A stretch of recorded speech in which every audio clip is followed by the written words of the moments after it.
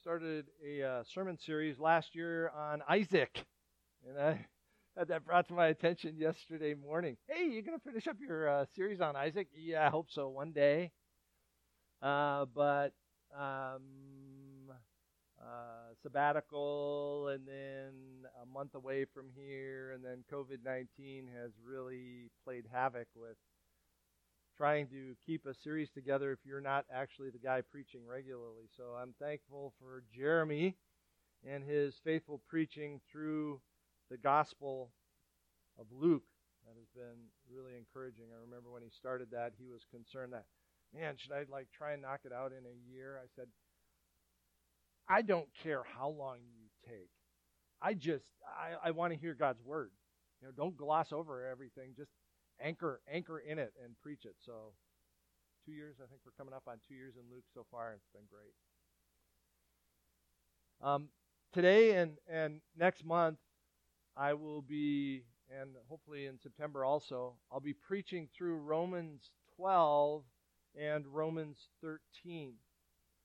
These are passages that deal with the saints' relationships within the church, the saints' relationship to the outside world, which is what we're going to be talking about today, and the saints' relationship to government. And I think in our current environment, it would be helpful to think on these things. And what better place than Paul to a church in a community with an emperor that was pretty hostile to the peculiar nature of the Christian.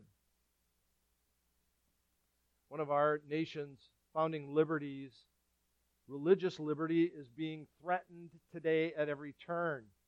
I hope you are aware of that.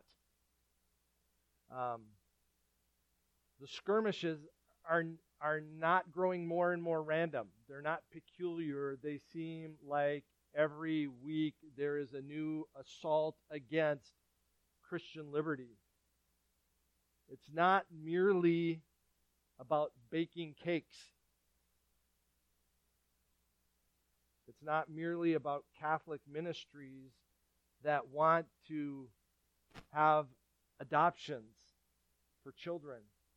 It's not merely Catholic ministries that are wanting to not have to fund abortions. Yes, it is those things, but it is more. Our constitutional protection to believe and live out your faith in all spheres of life is being challenged by a new liberty that is being exalted, and that is sexual liberty. Will we be required to affirm in a human being that which is contrary to their biology before long? Will we be required to affirm or celebrate relationships that we know are not only in rebellion against God, but also, for that same reason, these relationships are dangerous and damaging to the individuals themselves? Individuals for which we care deeply. That which is essential to human flourishing, a right standing with the living God, is now seen as toxic and contrary to the good of the individual. And you, as a believer in the Lord Jesus Christ, represent that worldview, that toxic worldview. We're getting hit from the courts, we're getting hit from governors, we're getting hit from legislatures and lawmakers, from corporations and companies. Good is evil, and evil is good. And you are in the way. You stand in the highway, Christian. With all of this going on, will you be run over by the right, racing toward the iron fist of tyranny, or will you be run over by the left, aching for anarchy? In truth, it doesn't matter. And that's the point of Romans today. We are, in the middle of the highway, the exit beacon. Get off of this highway. This insane venture we are on. Jesus has called us to be salt and light in this world and to point the lost to Him. Leave the highway to hell. We're ambassadors. We are called to be the people of Christ. We are called to hold cities and states and countries accountable to justice. Our responsibility to call people to Christ and our responsibility to hold nations accountable will highlight our black and white understanding of life to a world that is increasingly seeing things in gray. We are ambassadors in a hostile nation. So how do we live that out? So today we're going to look at what Paul says regarding how the people of Christ's church should relate to those who are hostile to God's word. Now take joy, because what I'm about to tell you to do, you can't do. I'll tell you right up front. Some things we hear in God's word and we know we can't accomplish it right out of the gate. Be holy because I, the Lord, am holy. And you look in the mirror and go, okay. But there are some things we read in God's word and we think, I can do that. But in truth, you can't. Try and sneeze with your eyes open. Stick your elbow in your ear. You can't do it. You know, I can do that until you sit there. No, I can't do that. Husbands, love your wives. Oh, I can do that. Get that right, husband. How good are you? Still do it. Hey, keep those 10 commandments. The rich young ruler went, I'm keeping them all. And he went away sorrowful because he wasn't. When we come across the commandments of the New Testament, we really ought to take a deep breath and let it all out, knowing that I cannot keep these. I cannot accomplish these in my own strength. So this sermon today is going to be directed to believers in the Lord Jesus Christ. For those of you here who may not know Christ, and I'm never going to assume that the saints I've seen over and over again know him, so I'm going to exhort you to consider. For those who do not know Christ, this section on commands and exhortations is going to be frustrating. If you load them into your backpack and attempt to scale the mountain, you're going to get around one bend and go, dude, I'm tired. I want to take it off. You're frail. You battle the flesh. Your nature is opposed to what we're going to talk about today. You're going to live a life of eternal conflict and frustration. But saint, the same is true for you. You cannot carry this backpack either. But we are commanded to so do, but in reality we so cannot on our own. Let these words make your ears tingle. Apart from me, you can do nothing.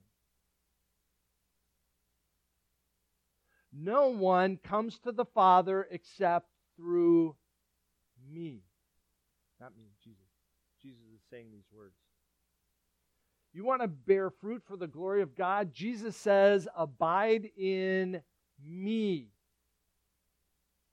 I can't be saved apart from Christ. In truth, I cannot live apart from Christ and apart from his power. I can't. To grow in Christ-likeness, to grow in my relationship with Christ, I need Christ and the power of the Holy Spirit. And this is why Paul told the Corinthian church, we have this treasure, this external relationship with the living God in jars of clay to show that the surpassing power belongs to God and not to us. 2 Corinthians 4:7. So saying as we move forward and we jump into the deep waters of Romans, I want you to drink deep of one more word here where he says, it is God who moves in you to will and to do according to his good pleasure. So it is his power in you to do these things. So in Paul, where are we? We're in chapter 12. Romans chapter 1 through chapter 8 is extraordinary doctrine and theology for helping us to understand man's state apart from God, the glory of his salvation, and our sanctification in Christ. Romans 9 through 11, Paul is wrestling with his heartbreak over the fact that his people, the Jews, don't get it. But God is sovereign even in that, and Paul rejoices. And that brings us to Romans chapter 12. Today, how do we live with those who are hostile toward us?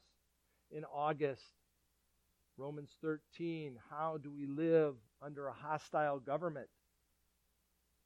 And then we're going to go back to the start of Romans chapter 12, hopefully in September, and look at how does the church live amongst one another, fallen people that we are, for God's glory.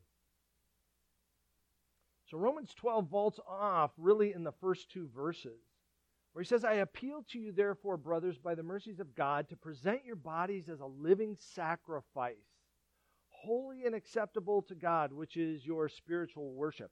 I mean, think, this is an offering. What is the offering? You.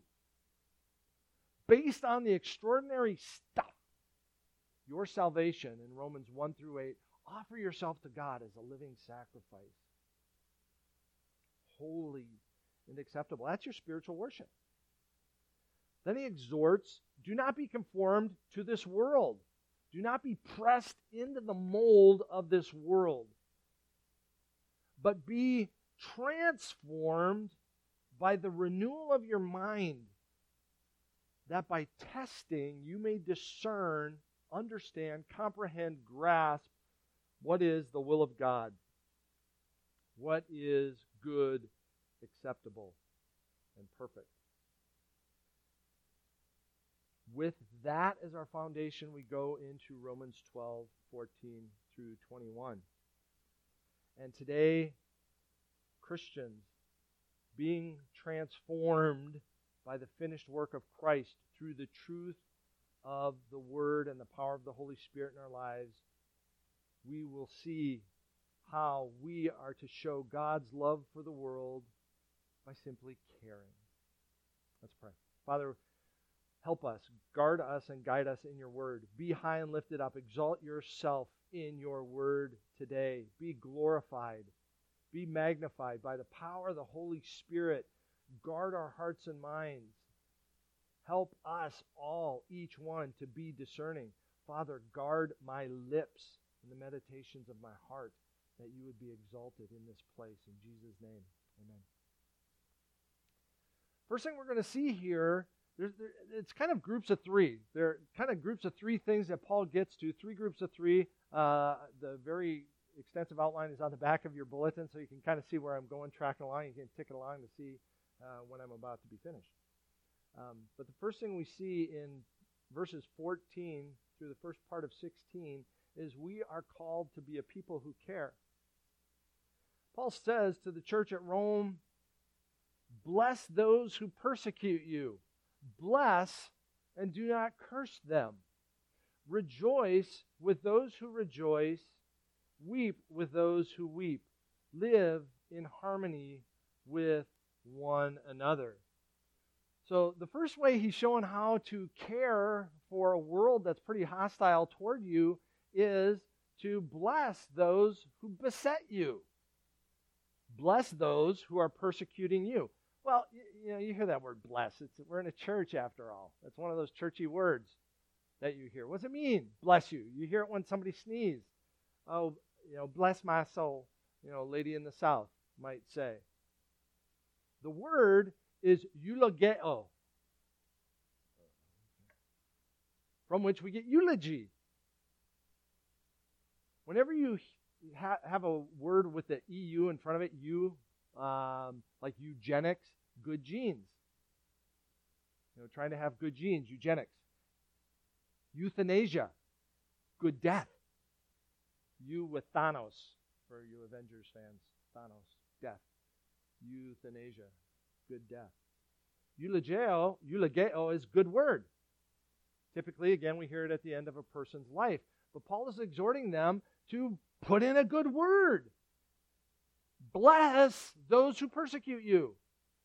Now, the natural response is not. And Paul says, don't curse. Well, that's going to be your natural thing. If somebody is flicking on your noggin, you're going to haul off and bop them. That requires no effort. That's just your flesh.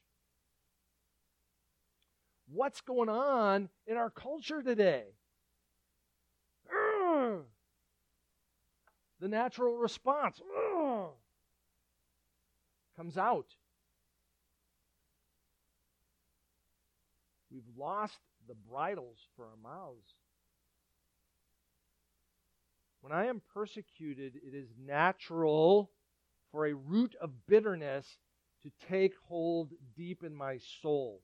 This is why the writer of Hebrews in chapter 12, verses 14 through 15 says, strive for peace with everyone, and for the holiness, strive for the holiness without which no one will see the Lord.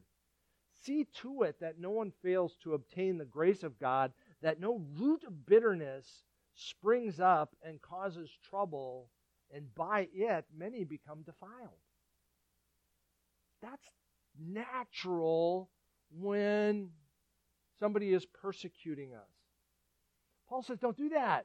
He says, bless them. Put in a good word.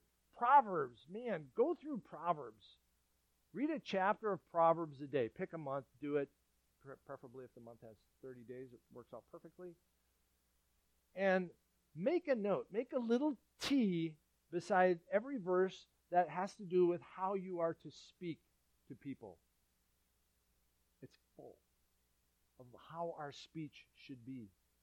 Whoever is slow to anger is better than the mighty, and he who rules his spirit than he who takes a city.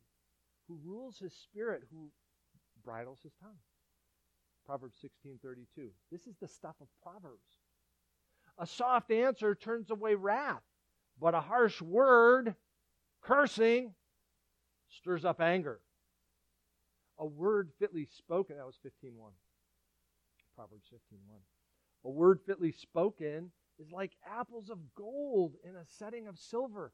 That is blessing somebody. A word fitly spoken. Now, I can say a good word to somebody's face. But I can also put in a good word behind their back.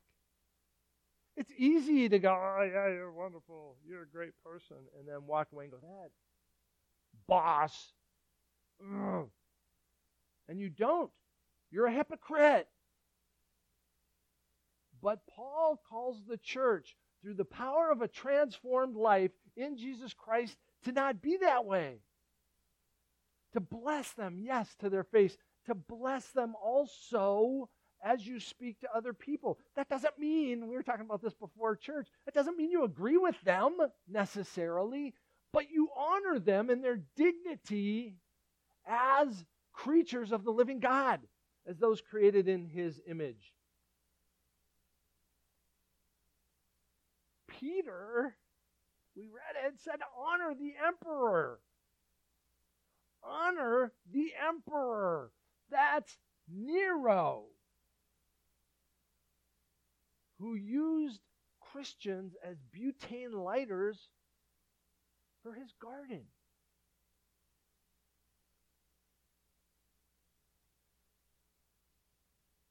You know what? If I really truly want to speak a good word about somebody, I have to grasp their situations and their perspectives. Yesterday we were talking about the American Revolution, and we think of it from the Americans' perspective. The British were over here. British, throwing the tea in the harbor. We were right and we were justified. Why did the British tax the Americans? Because they were protecting the Americans. And the Americans were not paying a lick of it. And so the British were trying to recoup some of their money, and you go, well, that's a little bit different. It's a whole big issue besides that, but it helps you to understand the other man's perspective. Peter told husbands to live with their wives with understanding. Same idea. So if I want to speak a good word about somebody who's persecuting me, I need to look at them as something other than the enemy.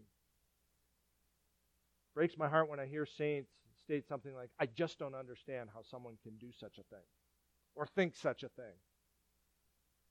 I go, have you looked in your heart lately? I don't have any trouble with that. I look at my own heart and go, I'm surprised they're not worse.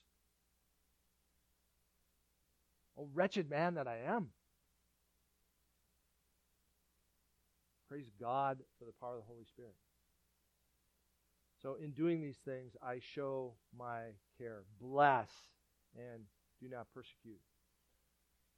The other way he suggests that we show we care is to rejoice with those who rejoice and weep with those who weep. I want to lavish God's love in the highs and lows. I want to empathize. Now, you might think, it's easy to rejoice with somebody who, something good has happened to them. Rejoice with those who are rejoicing.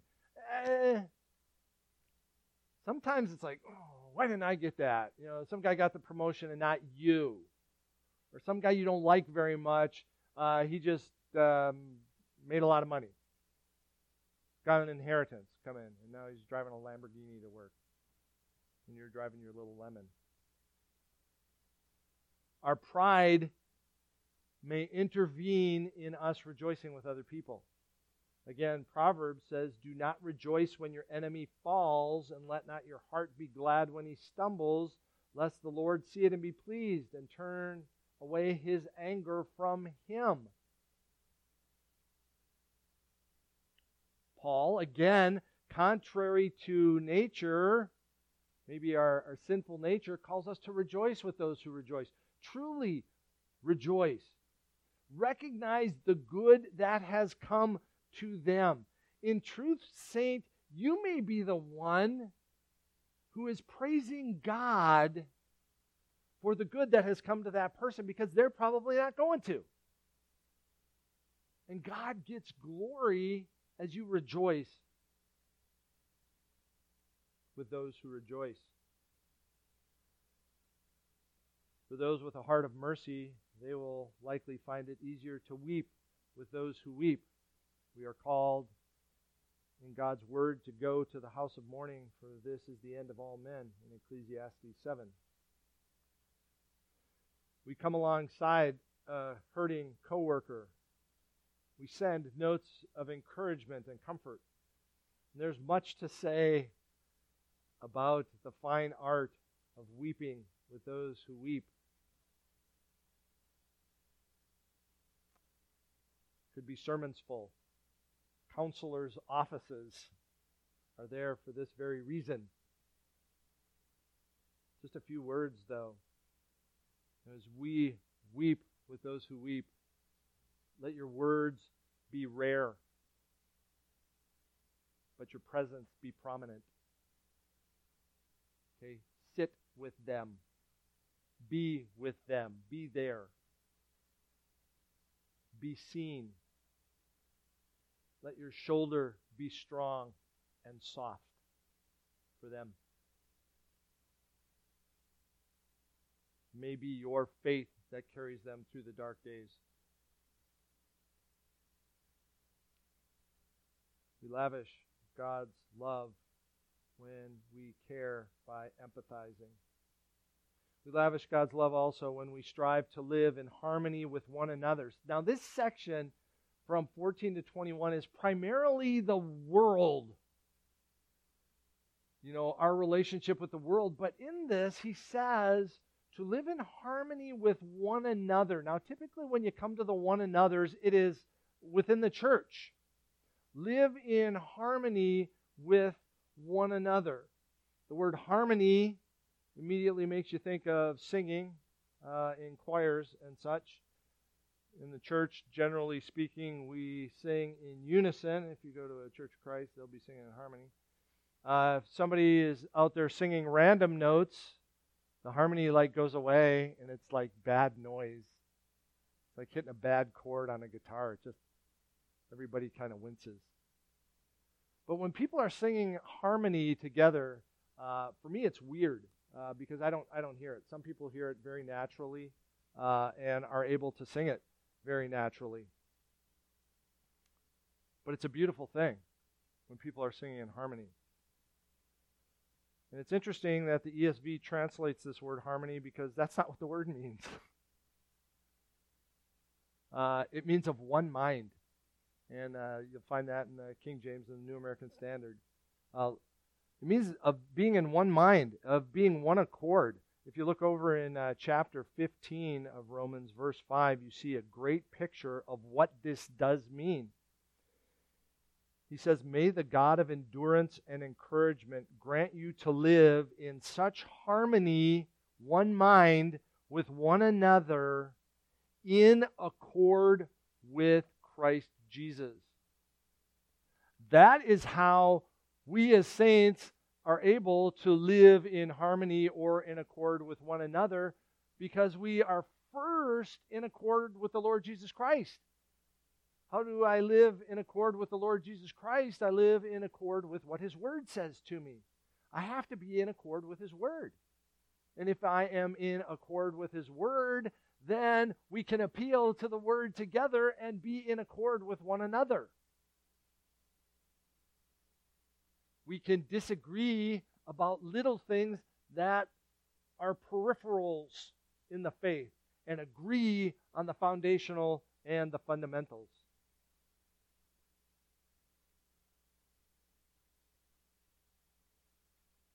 Jesus told the disciples in John 13:35, "By this all people will know that you are my disciples if you have love for one another." So in this section of unbelievers, the fact that we live in harmony with one another is a beacon to the outside world that you guys are odd.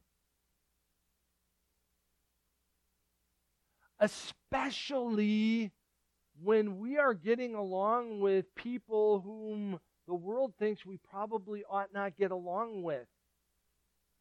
Ooh, you guys are of a different political party. You guys are of a different color.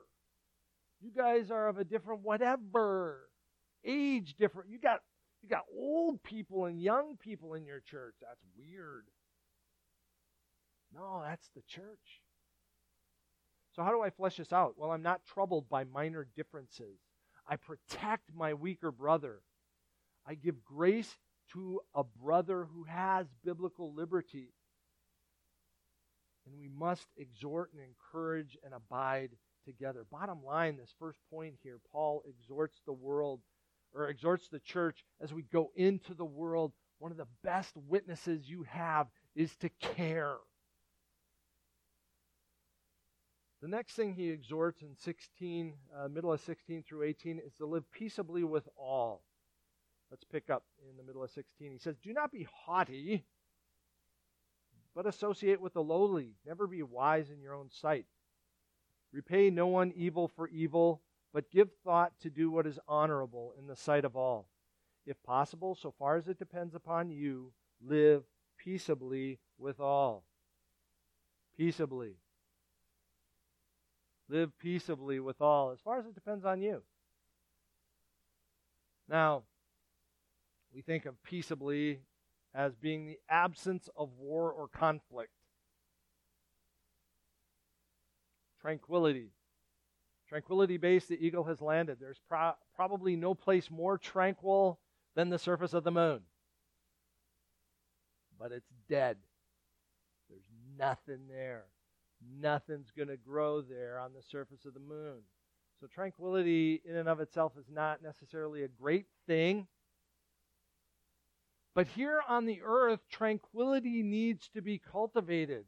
A garden area requires work to make it beautiful and serene and restful. So what that means, live peaceably with all, is it's going to require labor. And Paul thankfully adds this caveat for us, as far as it depends on you. as far as it depends on you. Because this is not an easy thing. You will be hated if you are living for the gospel of Jesus Christ. You're 4 chapters into Acts, after the ascension, the Pentecost speech of Peter, healing of a lame man, and boom, persecution starting right out of the gate. We leave Acts and Paul's in prison after beatings and shipwrecks.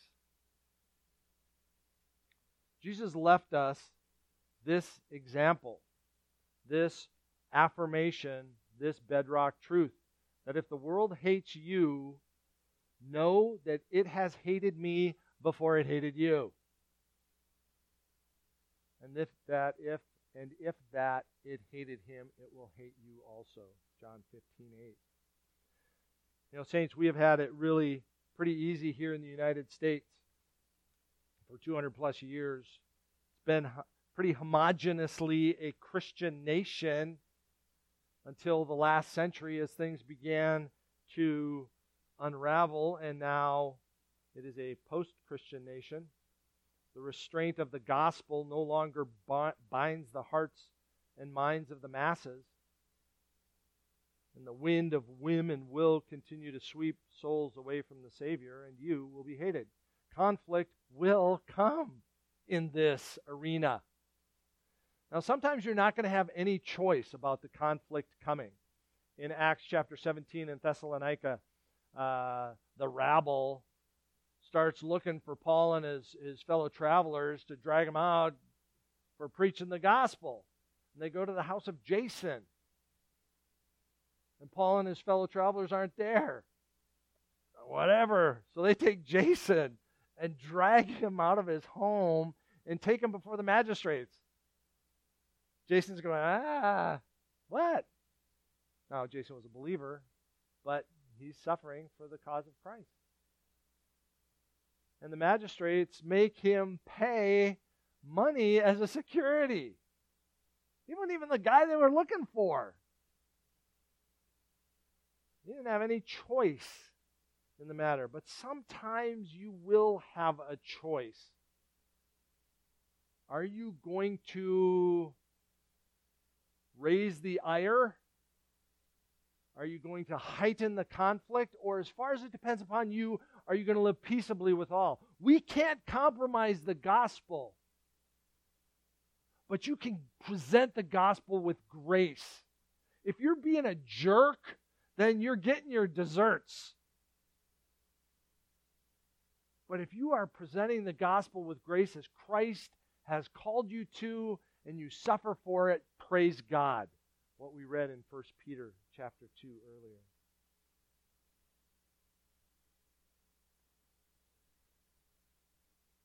Will your words point others to the truth that you have been with Christ? Will your deeds betray you as an ambassador of Jesus Christ, or will your deeds betray your master?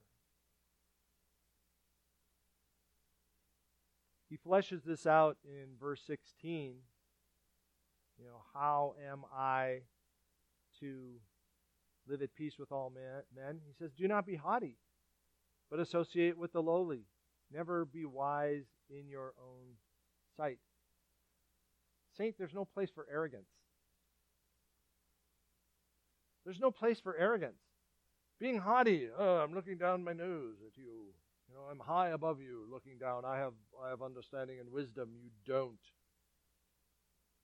Now, you might think, if I'm being persecuted, if I'm the one under attack, how can I be haughty? Well, that warning comes over and over throughout the New Testament to not be prideful. You're being saved. You're elect. You're adopted into the family of the King. It's very easy for a little kid to start getting too big for his britches simply because of the house he lives in. He can get his nose bloodied. That's why Paul tells the Philippian church in chapter 2, verse 3 of Philippians, do nothing from selfish ambition or conceit, but in humility count others more significant than yourselves. It requires Christ to do this transformation of your life. How do I do this? I must see myself rightly before God. A saint saved only by God's good grace. And I must see the other person rightly before God, an image bearer of the living God, lost and in rebellion to Him. And then I see God's great grace to me, and I plead God's great grace for them. Do not be haughty.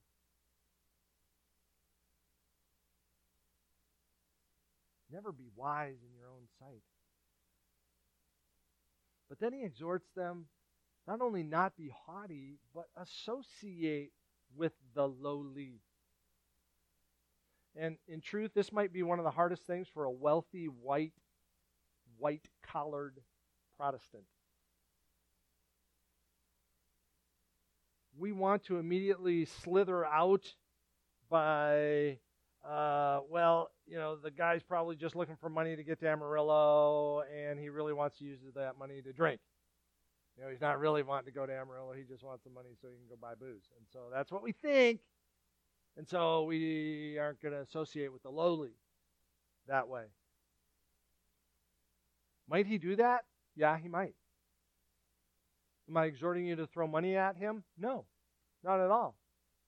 But what do you know about him? Associate with the lowly, the Good Samaritan. Man, that guy's all beaten up. I got a place to go. People to see. Samaritan didn't care. He stopped to help the beaten man. Jesus in the Sermon on the Mount, Matthew chapter 5, verse 46 says, "If you love those who love you, what reward do you have?" The passage we read in Luke earlier. Same passage, same idea. Do not even the tax collectors do the same? And if you greet only your brothers, what more are you doing than others? Do not the Gentiles do the same? He says to associate with the lowly. The word there means to walk with them to death. Whoa. To walk with them to death. How far am I willing to go? Jesus called the dregs of society to the feast. Anybody who would come. He went to the whores and the demon-possessed that they might be saved. There are women who have ministries in Louisville, Kentucky, where these women go into strip clubs to minister to the women there. Jesus demanded in Luke 14, when you give a dinner or a banquet, do not invite your friends or your brothers or your relatives or your rich neighbors, lest they also invite you in return and you be repaid. But when you give a feast, invite the poor, the crippled, the lame, the blind, and you will be blessed because they cannot repay you. You will be repaid at the resurrection of the just. Jesus said, compel people, urge people to come in that my house may be full. Compel people, come in. Are they going to listen to you? Maybe not. But associate with the lowly and bring them in. Not just the clean, not the ones that smell good, not the ones that are whole, not the ones that are wealthy, not the ones that are white.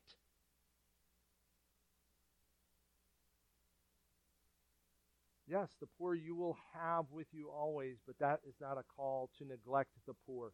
The poor and lowly who has had God's love lavished upon him will delight to lavish that same love upon others who are poor and lowly. God pours his love into a lost and dying world through saints who will go to a lost and dying world.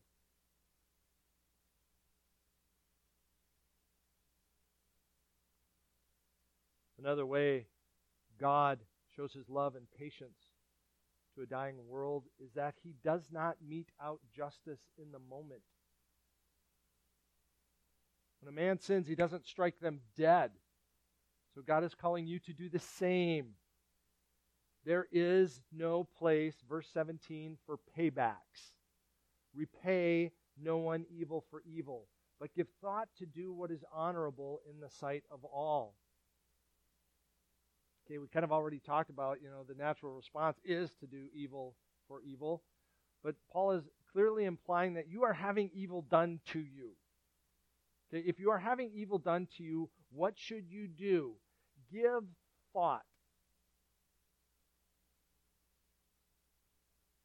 Husbands, if you're going to buy your wife a gift, give thought to the gift.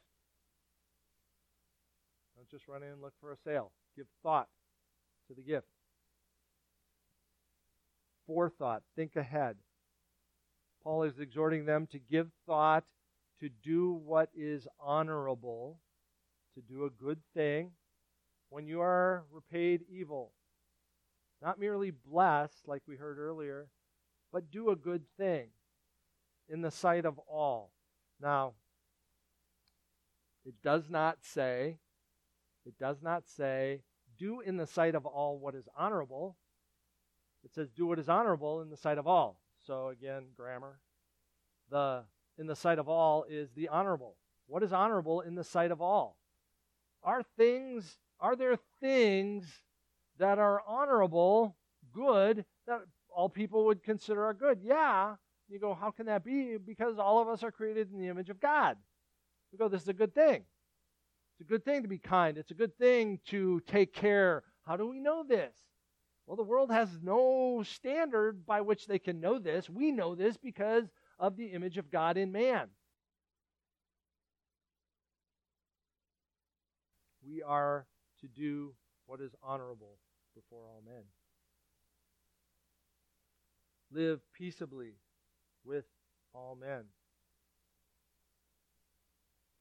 The last point is we are to overcome evil with good. Verses 19 to 21. Beloved, never avenge yourselves, but leave it to the wrath of God, for it is written, vengeance is mine, I will repay, says the Lord. To the contrary, if your enemy is hungry, feed him. If he is thirsty, give him something to drink, for by so doing you will heap burning coals on his head.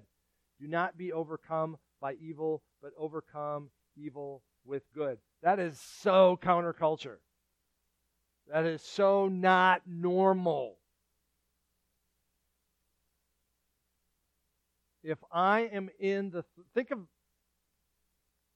beach, San Diego, right there. Undertows on the beach.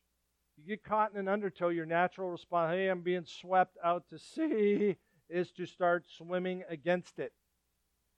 You aren't going to do it. You're not that good. Okay? You can't fight it. You can't overcome evil with evil. The only way to get out of an undertow or a rip current is to swim perpendicular to it or be swept out to sea. You could do that too. If you're a good floater, you can do that. Swim perpendicular to it. Get out of it. That's what you have to do. It's countercultural, and that's what Paul says. Don't overcome evil with evil. Overcome evil with good. How do I do that? Verse 19. Beloved, never avenge yourselves, but leave it to the wrath of God, for it is written, vengeance is mine, I will repay, says the Lord. Trust the avenger. Trust God. Evil will come. And we know there's natural evil, tornadoes, those kinds of things, natural or man-made disasters where a bridge collapses and people die. Those are natural evils. But there is also man-inflicted evil. We don't repay evil. We don't seek to avenge myself. I don't seek to balance the scales of justice now. You don't have to. That's not your job. That's not your responsibility. Now, we know Scripture says we are to seek justice and to love mercy. Micah 6:8. But God has given us authorities that are responsible for upholding justice. God has given us families wherein within the families there is supposed to be justice upheld. Within the church, there's supposed to be justice upheld. Within our governments at various layers, within our companies, there should be justice upheld. So when I am wronged, I don't try to balance the scales of justice myself. I trust those authorities. I may have justifiably to turn to them. I can turn to them. It doesn't say that. That's not what it's saying. I can appeal to the authorities for justice. But it is not mine to balance the scales of justice. And as I trust the authorities, in reality, I'm trusting the living God who has given all authority. We'll talk about that when we get to Romans 13.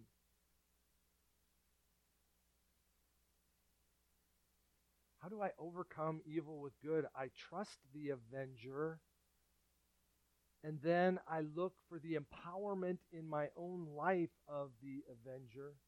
In verse 20, if your enemy is hungry, feed him. If he is thirsty, give him something to drink. For by so doing, you will heap burning coals on his head. You want me to what? You want me to be a... And we've talked about this. I'm supposed to do what is honorable. I'm supposed to be a blessing to him.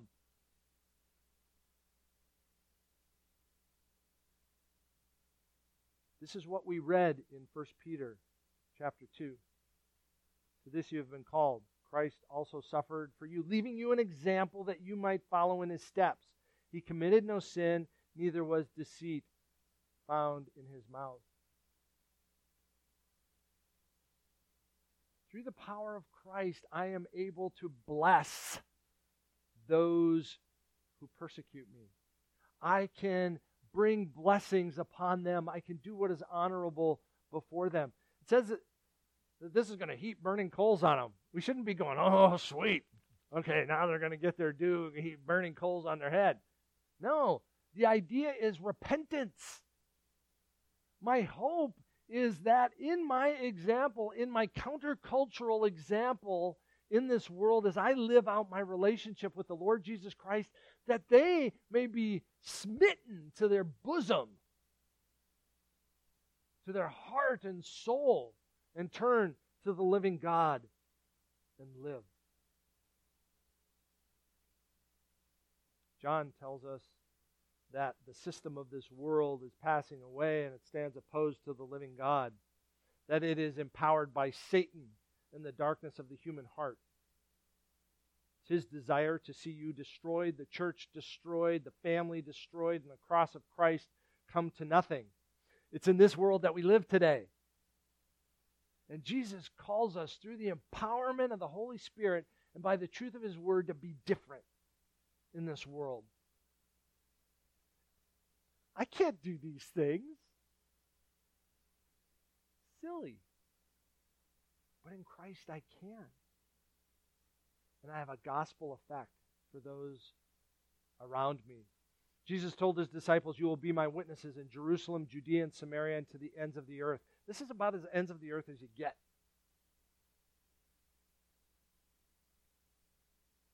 We will not have an opportunity to provide a reason for the hope that is in us to an unbelieving world if we do not live out that relationship with Jesus Christ.